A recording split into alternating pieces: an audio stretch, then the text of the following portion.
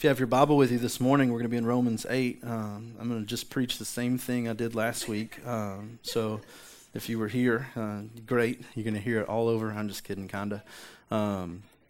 A little, and kind of not. But, man, if you were here last week, we talked about some things that I don't want to just kind of gloss over. And we're going to get back into some of those in just a second. But we're going to continue this morning this series we've been talking about the Holy Spirit called Forgotten Promise, or the Forgotten Promise.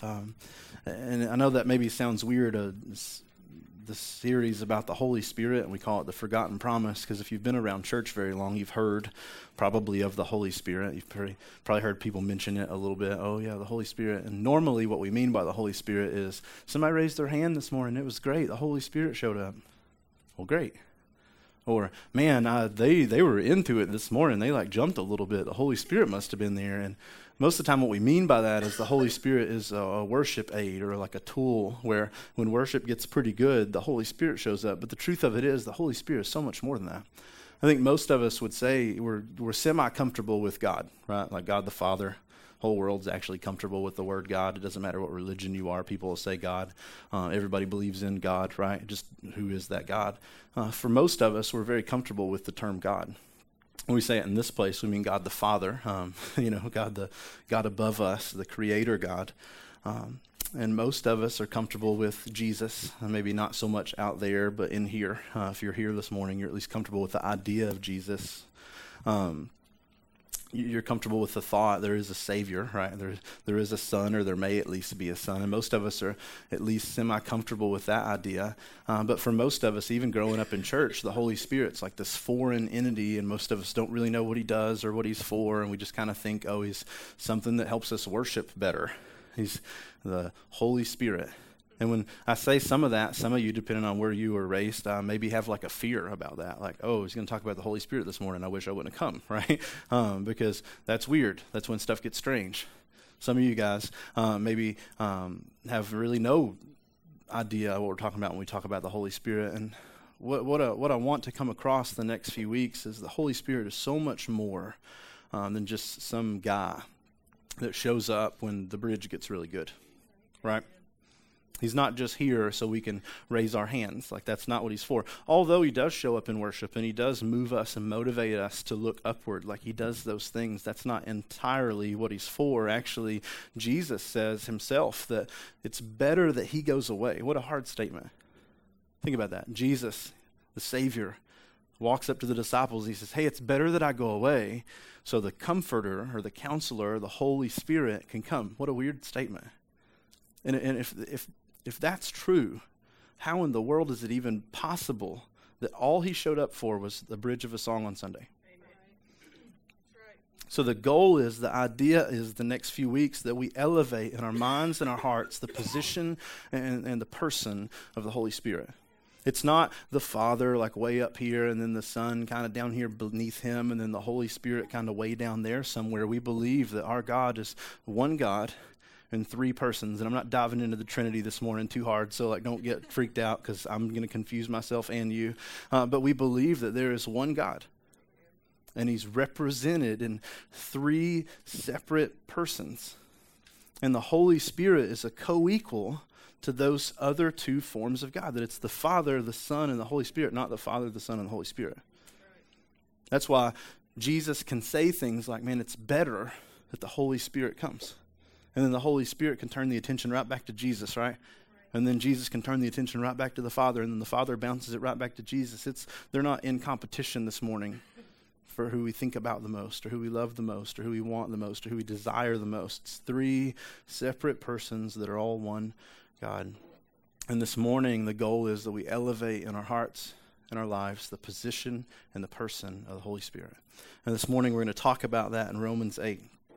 Romans 8 was a letter, not a book, a letter written by a man named Paul. If you ever heard of him, he wrote a couple things in the Bible. A man named Paul. And in Romans 8 specifically, as he's writing to the church at Rome, he talks about, in length, this Holy Spirit. And he starts off kind of talking about the Holy Spirit coupled with the salvation of Jesus. Those two things together work in our life to accomplish some amazing things. And last week, like we talked about, 3 of those things that we probably never think of when we think of the Holy Spirit is the Holy Spirit is a weapon against the flesh. What an amazing thing. That today we have this opportunity not to live under the rule of sin and under the rule of our flesh, but we can live under the power of the Holy Spirit, and we can battle our flesh because of him. We see that not only is he a weapon against the flesh, but he's actually a vessel through which we can have a relationship, or we can communicate in that relationship with God the Father. Some of you guys maybe feel like your relationship with God is empty. Well, maybe it's because you haven't thrown into this person, the Holy Spirit. Like Nikki said a minute ago, he's like the walkie-talkie. If we want to have a conversation with God, it goes through the vessel of the Holy Spirit. But other than that, he also is the assurance of our salvation. Isn't that amazing? Some of you guys are probably like I used to be, and you doubt, man, am I really saved? I'm really saved. I'm really saved. Well, if the Holy Spirit is represented in your life, if he's present in your life, then yes. You don't have access to the Holy Spirit other than through salvation. And if he's not, then probably not, because he's the assurance of our salvation. And this morning, I kind of left off last week with verse 16, and I said, the Spirit himself testifies together, the Holy Spirit testifies together with our spirit that we are God's children. In other words, the Holy Spirit is the assurance of our salvation. He testifies, witnesses, he gives an eyewitness account with our spirit, who we are, that we are God's children.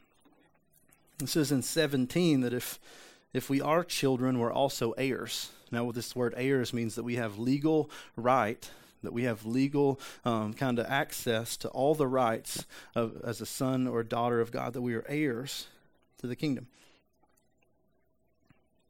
It says,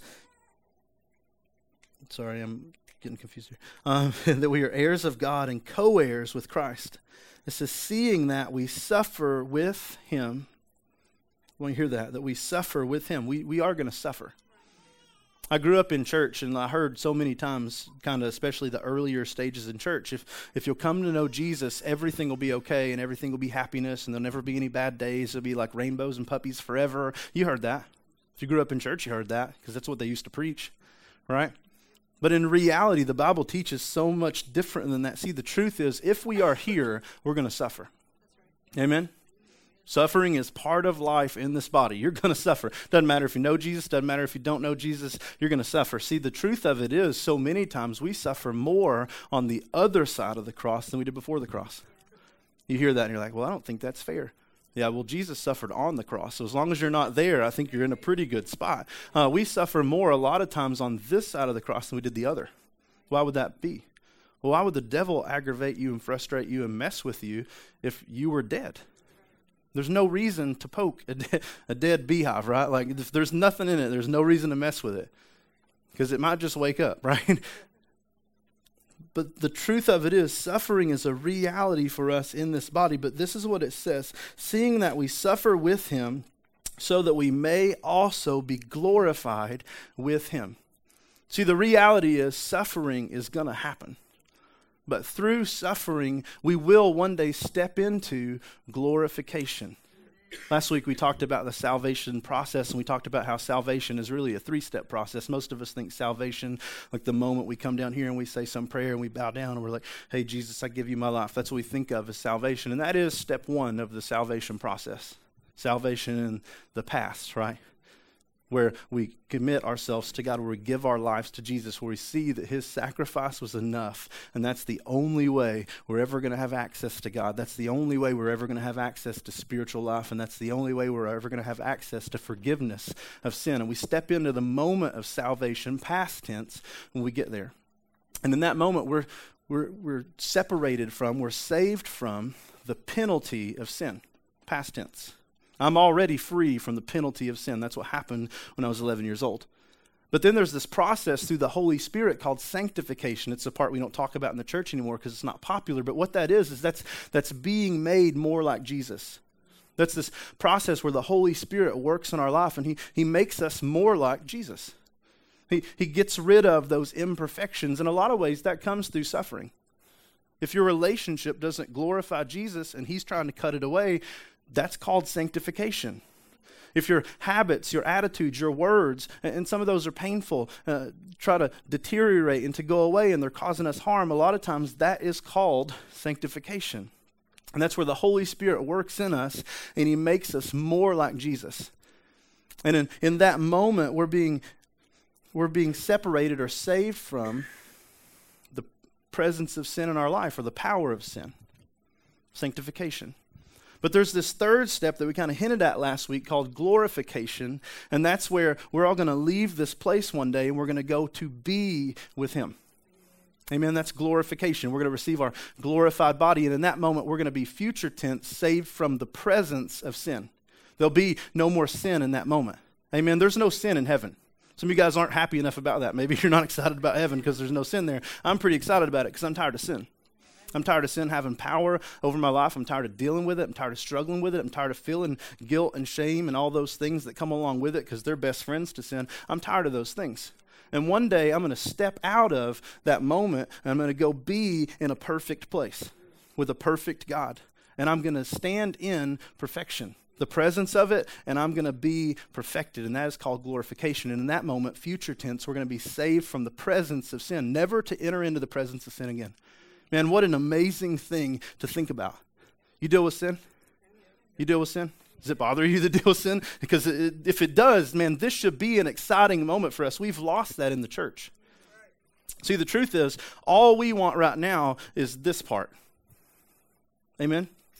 We want, I'm going to come down here and I'm going to say the sinner's prayer. And when I say the sinner's prayer, everything's going to be okay. Problem is that's not actually in the Bible. So if that's what you're banking on, that's a bad thing. We're going to come down here and somebody's going to give us the words to say. And in that moment, we're going to be saved from hell. So that if we eventually die, hopefully we won't, but if we eventually die after we've prolonged life as long as we can, and we've never done anything to expand our relationship with Jesus, we won't have to go to hell. Amen? That's what's popular actually in the church today. That's the only thing we're living for is I don't want to go to hell.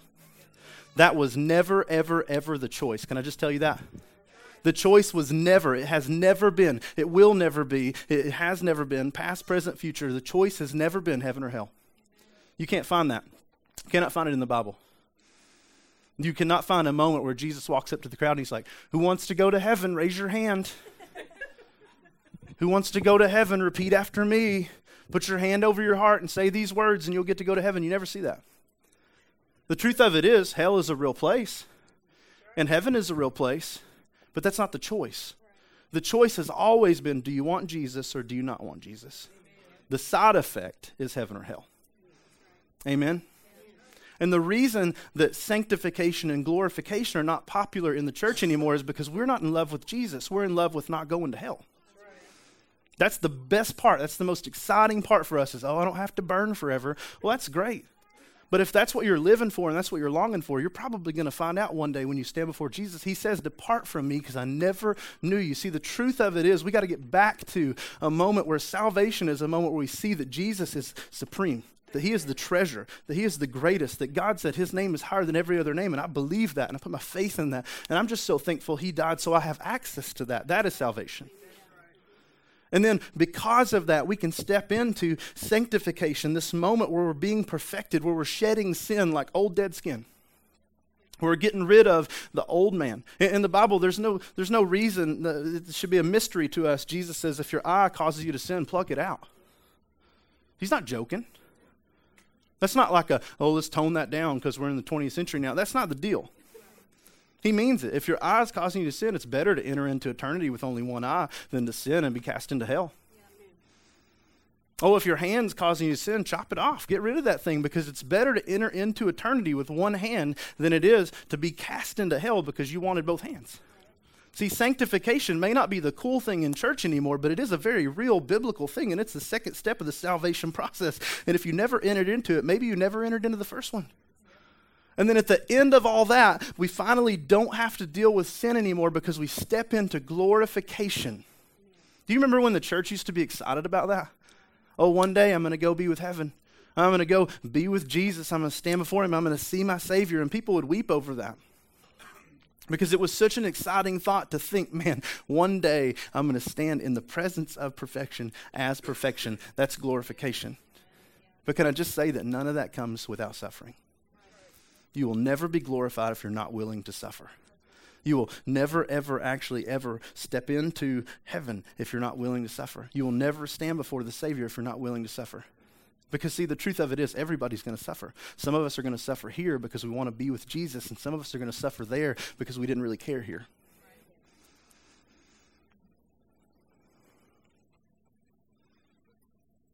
He says, the Holy Spirit is the evidence in us that we are the children of God. And if we are the children of God, great news, we are heirs. And we have legal right and access to everything that Jesus has access to. He says we're co-heirs with him, not we're lesser heirs. Yeah, his name is greater than ours, but we have the same access. Jesus got a hold of God when he talked, didn't he? We have the same access. And it says, seeing that we suffer with him. If we're not willing to suffer with him, we're probably not willing to be glorified. It says, seeing that we suffer with him so that we may also be glorified. And this is the moment we're going to step into this morning in 18. This is Paul talking. He said, I consider that the suffering of this present time are not worth comparing with the glory that is going to be revealed to us. This is Paul's words here. Now, you can look at that and you can be like, well, what's Paul know? He doesn't know what I'm going through. Well, Paul knows a lot. Paul knows a lot because Paul suffered in a way that most of us, or probably all of us, will never suffer. Actually, when Jesus called Paul, do you know what he said? I'm going to show him how much he must suffer for my name. Go read it. It's in Acts. That's the first word he said about him. He's like, hey, I just want you to know, I'm going to show Paul how much he must suffer for my name's sake. Paul was stoned multiple times. At the end of Paul's life, he was not, old and in retirement and finally at the end of his days where he laid down and peacefully died in his sleep. Like, that's not the deal. He was killed for his faith. And that's just the beginning of what Paul went through for the cause of Jesus. Amen. Paul was killed multiple times basically for his faith. He just didn't know it the first couple times. Paul suffered. And Paul, looking at this church in Rome, looking at these Romans, he looks at them and he says to these people, all different backgrounds, all different things, all different issues, all different problems, none probably like Paul's. He looks at these people and he says, hey, I just want you to know, I consider that these sufferings, what I'm going through, all those stones that I've been hit with, all those times I've almost died, and knowing that I'm going to die for the name of Jesus, knowing that's my goal actually. That's what drives me. I'm going to wake up every morning thinking, how can I make them kill me today to shut me up so I can go be with him? I consider that these sufferings of this present time, this stuff that I'm going through, are not worth comparing with the glory that is going to be revealed to us. Can I just wrap that up in a pretty little bow and tell you what he's saying? He's saying, everything you've seen me go through, I wouldn't even waste my time putting it on a scale with what I'm going to see. Because it's going to look ridiculous. It's not worth even figuring out the data on. Because the sufferings that I'm going through, as bad as they may be, don't hold a candle to the glory that I'm going to see. He's like, do you know, people, do you realize, people, one day I'm going to stand before Jesus. Like Jesus, the guy who died for me, the guy who saved me, the guy who went to the cross for me. I'm going to stand before that guy. And not only am I going to stand before Jesus, I'm going to stand before God the Father. Like right now, the Holy Spirit's in me. Thank God. I just talked about that. But I just want you to know, one day, all that's going to be united. I'm going to stand in the presence of God, like all three parts. I'm going to be there, and it's going to be amazing. And I don't even want to talk about the sufferings right now. Because I'm so caught up in what's coming, I can't look at what's here. Amen? Now, Paul's not trying to downplay what anybody's going through, because some of you guys are going through crazy stuff. Some of you guys, maybe it's marriage. Some of you guys, maybe your head or your thoughts. Some of you guys, maybe it's just your job. Maybe some of you guys, it's something worse. It's sickness. Maybe it's death. I have no idea what you're going through. And I'll probably never know what most of you are going through. And I'll never know the hurt and the pain and maybe the intimacy that you do. And he's not trying to downplay that. And I'm not trying to downplay that. But I am saying we have a choice. We can sit around and we can wallow around in everything that's going around right now. Or we can remember that this is a temporary thing. Amen? We're in the temporary right now. I just want you to know that. Today is a temporary thing. And today will never happen again. And tomorrow will be a temporary thing, and it'll never happen again. And eventually we're going to run out of temporary things, and there's going to be a wall because there's an expiration date somewhere on us. I've not found mine yet, but there is one. And we're going to leave this place, and we're going to step out of the temporary into the eternal.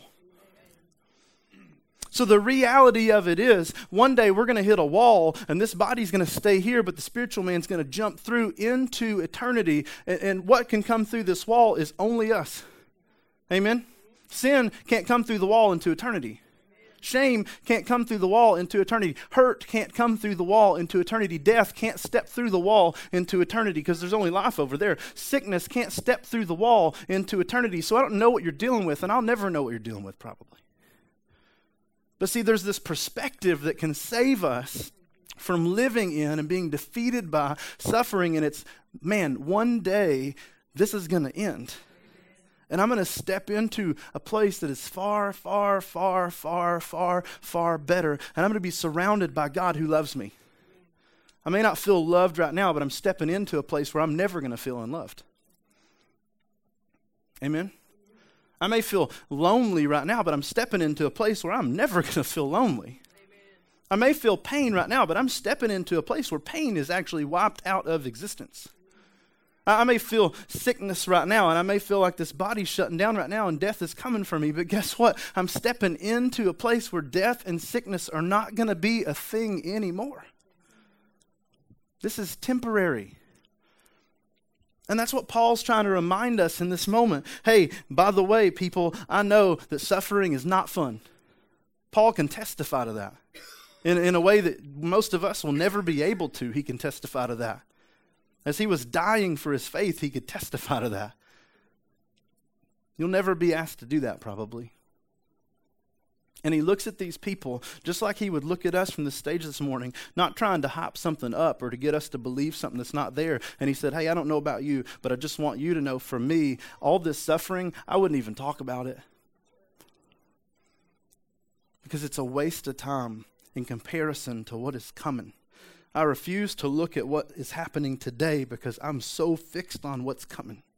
I refuse to be defeated by what's happening today because I'm so fixed on what's coming. Like, that's the important part. That's where I'm running to. That's what I'm running for. I'm just trying to get to him, and all this stuff is in the way. Pain is in the way. Sickness is in the way. But tomorrow or the next day or the next day or the next day or whenever he takes me out of here, I'm stepping into the presence of God, and I just want you to know that's what I'm living for.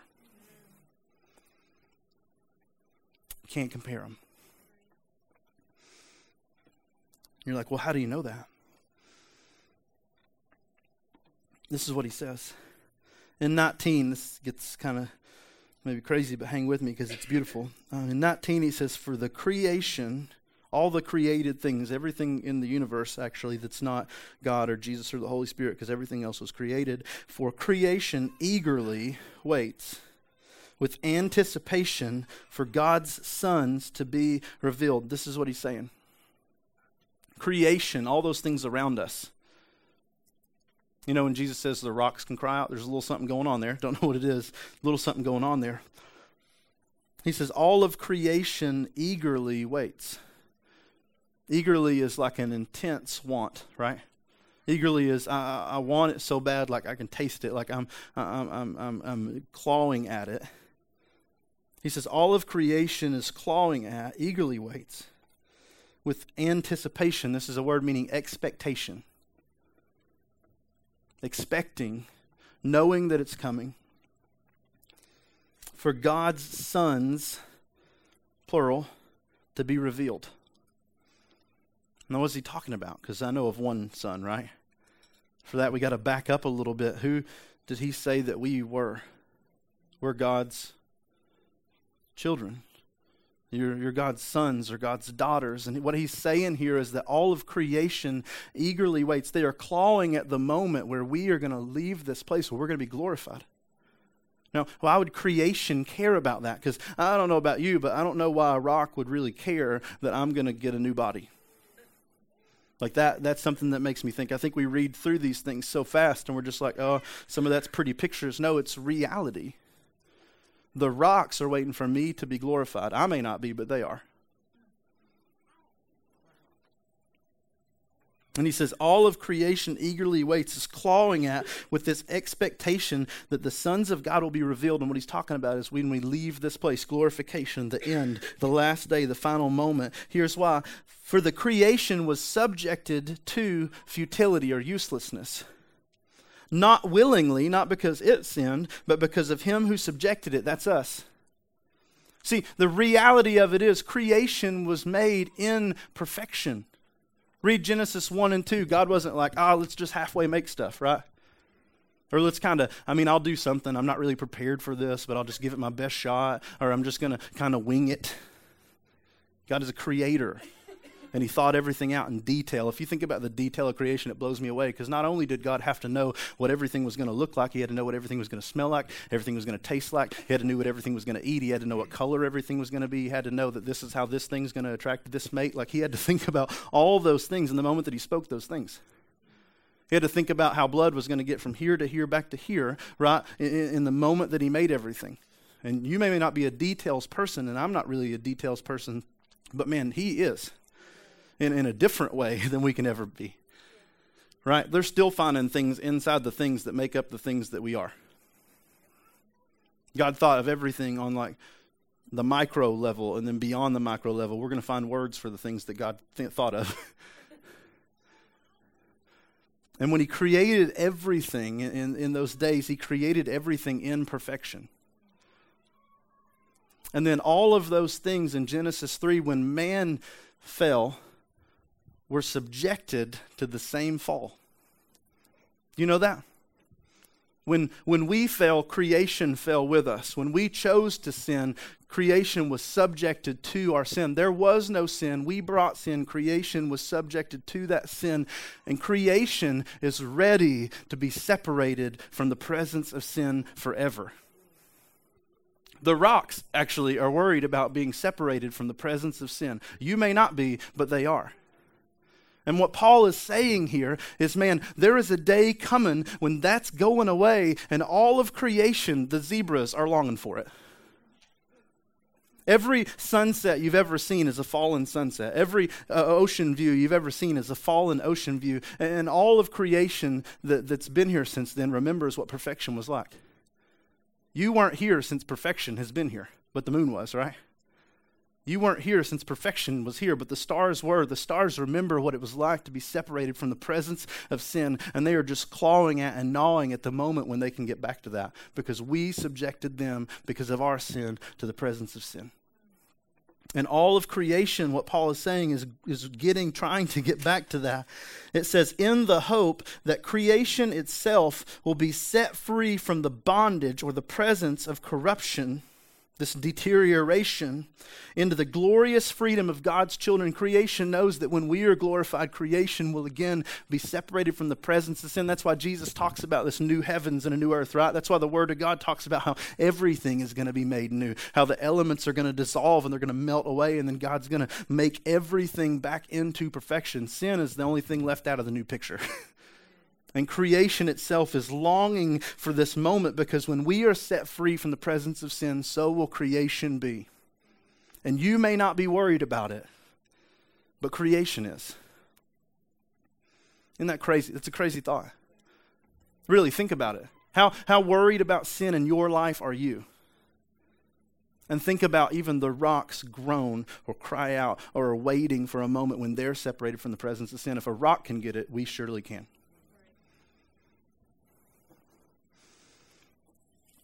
Glorification, that's what they used to talk about. 22, for we know that the whole creation has been groaning together with labor pains until now. This groaning is a word that can't be described with words. If you want to experience groaning, you're going to have to go outside and like slam your arm in the car door. Groaning is a utterance from our deepest parts. It's the sound, this gurgle from our deepest parts, and it's to express this pain or an emotion that cannot be even summed up by words. And it says this creation cries out with this groaning that can't be expressed by words. There's this inward pain or this inward momentum that drives creation to cry out, waiting for that moment. In 23 it says, and not only that, not only creation, and he gets back to us, but we ourselves, the church, not the people in the church, but the church, who have the Spirit, the Holy Spirit, as the first fruits or the evidence of our salvation, the first step in the process. It says those people, the people who are really saved, not just playing the game, the people who are really have a relationship with God, not just coming and singing some songs, the people who really know Jesus, not just said some prayer and skipped the other two parts of the process, the people who really want God. It says we also groan within ourselves, eagerly waiting for adoption, the redemption of our bodies. Can I just say, man, the Holy Spirit is what gives us a longing for heavenly things. Not only is the Holy Spirit a weapon against the flesh, amen, thank God for that. Not only is the Holy Spirit our evidence that we have a relationship with God, that we know Jesus. Not only does the Holy Spirit give us an avenue to have that relationship with God, but now we see the Holy Spirit actually is a vessel working in us to give us a longing for heavenly places. That if we lean into the Holy Spirit and we throw into that relationship with God, it's not an unnatural thing to want to leave this place. Some of you think that's morbid. Oh, I can't believe you'd want to leave this place. What does it have? Hurt, that's here. Sorrow, that's here. Death, that's here. Sickness, that's here. Pain, that's here. Oh, but there's love here. Yeah, nothing like love in heaven. Oh, but there's family here. Yeah, you're the family of God. There's nothing in this imperfection that isn't doubled, tripled, beyond comparison there. See, the truth is we can make excuses why we'd rather be here all day long, but the truth of it is God working in us, man, it gives us a hope for heaven. See, the reality of it is, yeah, I know all of us want a life. We want to raise our kids. We want to have a lot of money, and we want to get all the cool stuff. We want to have a whole lot of fun. But it's because our view of heaven is so small that we think we're going to miss out on something if God takes us out of here today. Oh, I won't get to do this. Well, what do you think about heaven? Oh, I want to see this thing happen. Well, what's your view of heaven? Because see, in reality, if the truth of it is that our sufferings aren't even in the picture when it comes to how great heaven is, how do you think your joy is? Oh, this is so great down here. No, it's not. No, it's not. There are moments of great, and that's just the grace of God. There are moments of beauty, and that's just the grace of God, just showing, shining in our lives. What do you think it's going to be like there when we're standing in the presence of God, surrounded by the grace of God? See, the truth of it is the Holy Spirit in us should give us a longing for heaven. It shouldn't be back old church when we sat around the piano and sang, when we all get to heaven, that people are weeping because they want to get there. It should be today. I used to sit in church, and this is going to sound mean. Some of you are going to get mad at me, but it's fine. I'm dumb. I'm going to say it, and you'll just have to forgive me. It's called grace. You get used to it. People that have been forgiven, forgive. I used to sit around in church. That's in the Bible. I'll show you later if you get mad at me. I used to sit around in church, and people used to sing about heaven and sing all these songs about Jesus, and they'd cry. And my excuse for that was, well, maybe I'm just not old enough. Because what I saw was all the older people in the room were the ones that were crying. And this is the mean part, and I don't mean this disrespectful. It's just how like an 11-year-old brain works. I thought, well, maybe it's because they're closer to heaven. So they're just crying because like they're going to go there. And I do believe there's some truth to that.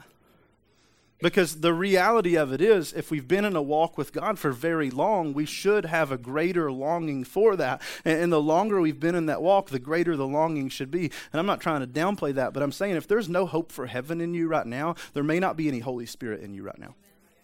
If there's no longing for greater things in you right now, there's probably not any great thing in you. Because the reality of it is, our perspective as the church needs to shift, and we need to realize, man, salvation is the beginning, not the end. It's the beginning of the process to which we step into sanctification, the ugly, nasty process of being more like Jesus, where we are beaten and bruised and we suffer and it hurts and it's hard. But then there's one day coming, the final step, the glorification process, the end, the moment where we step into the presence of God. And that's the moment we should long for as the people of God. And if there is no longing for that, it's not because you're too young, it's because you're empty. It's not because you haven't seen enough, it's because you haven't seen. Because the Holy Spirit in us pushes us, right? It projects us into this moment where there is a longing in us that says there is nothing this created world has to offer that can be better than the Creator.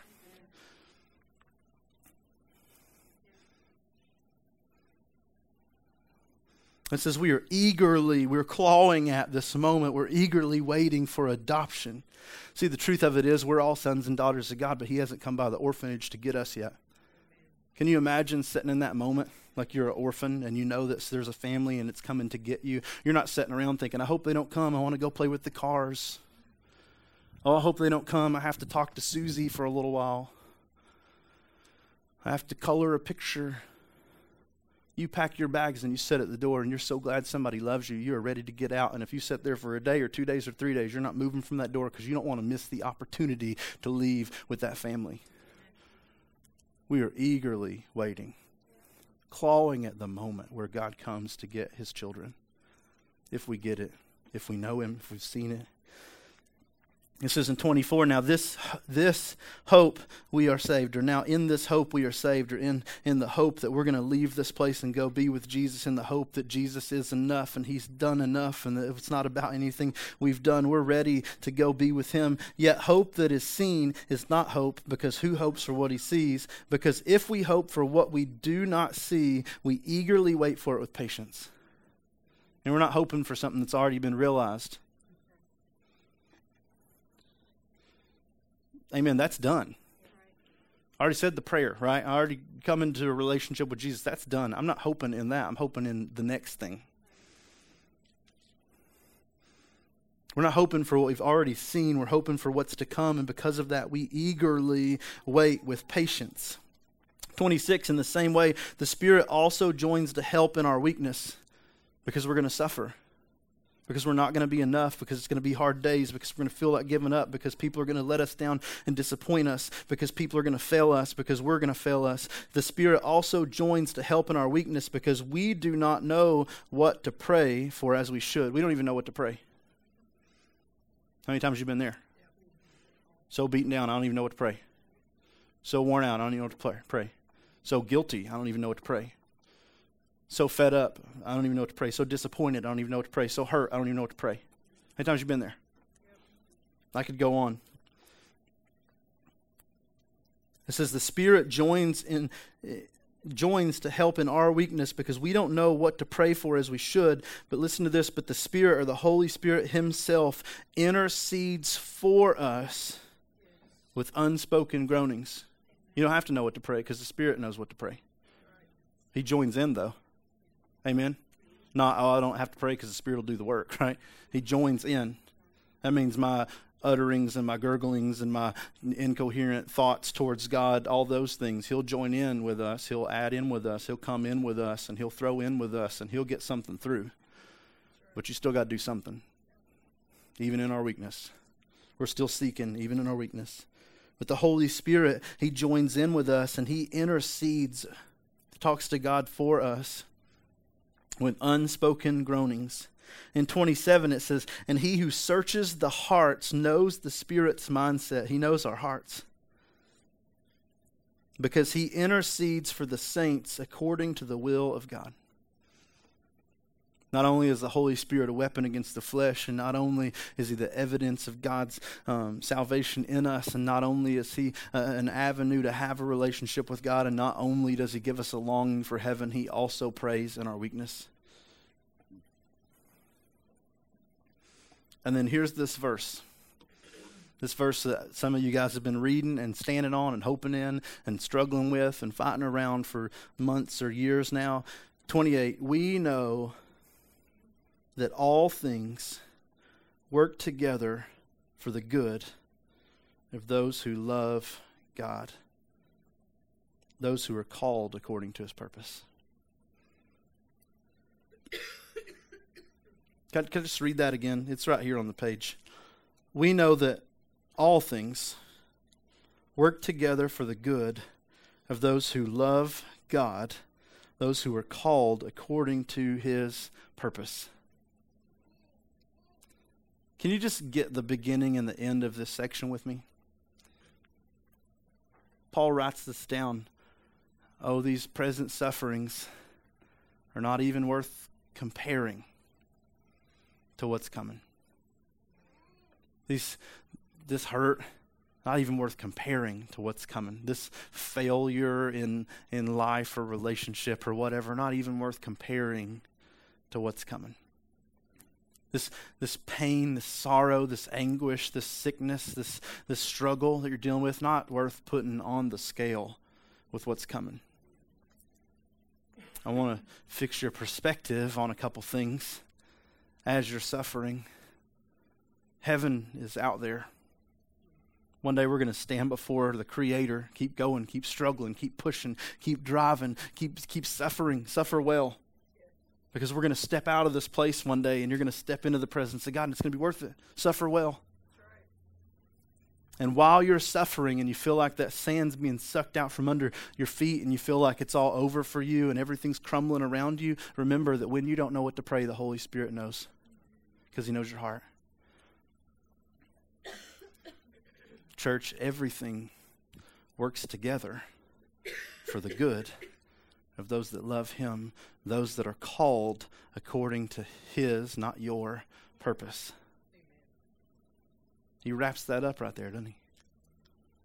Oh, there's going to be suffering.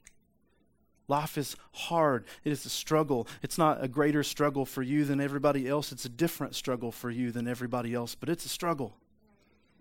I'm struggling, you're struggling, they're struggling, but we have the Holy Spirit. And he burns in us. He burns in us a desire to leave this place. That's why Paul can write things like, man, to live is Christ.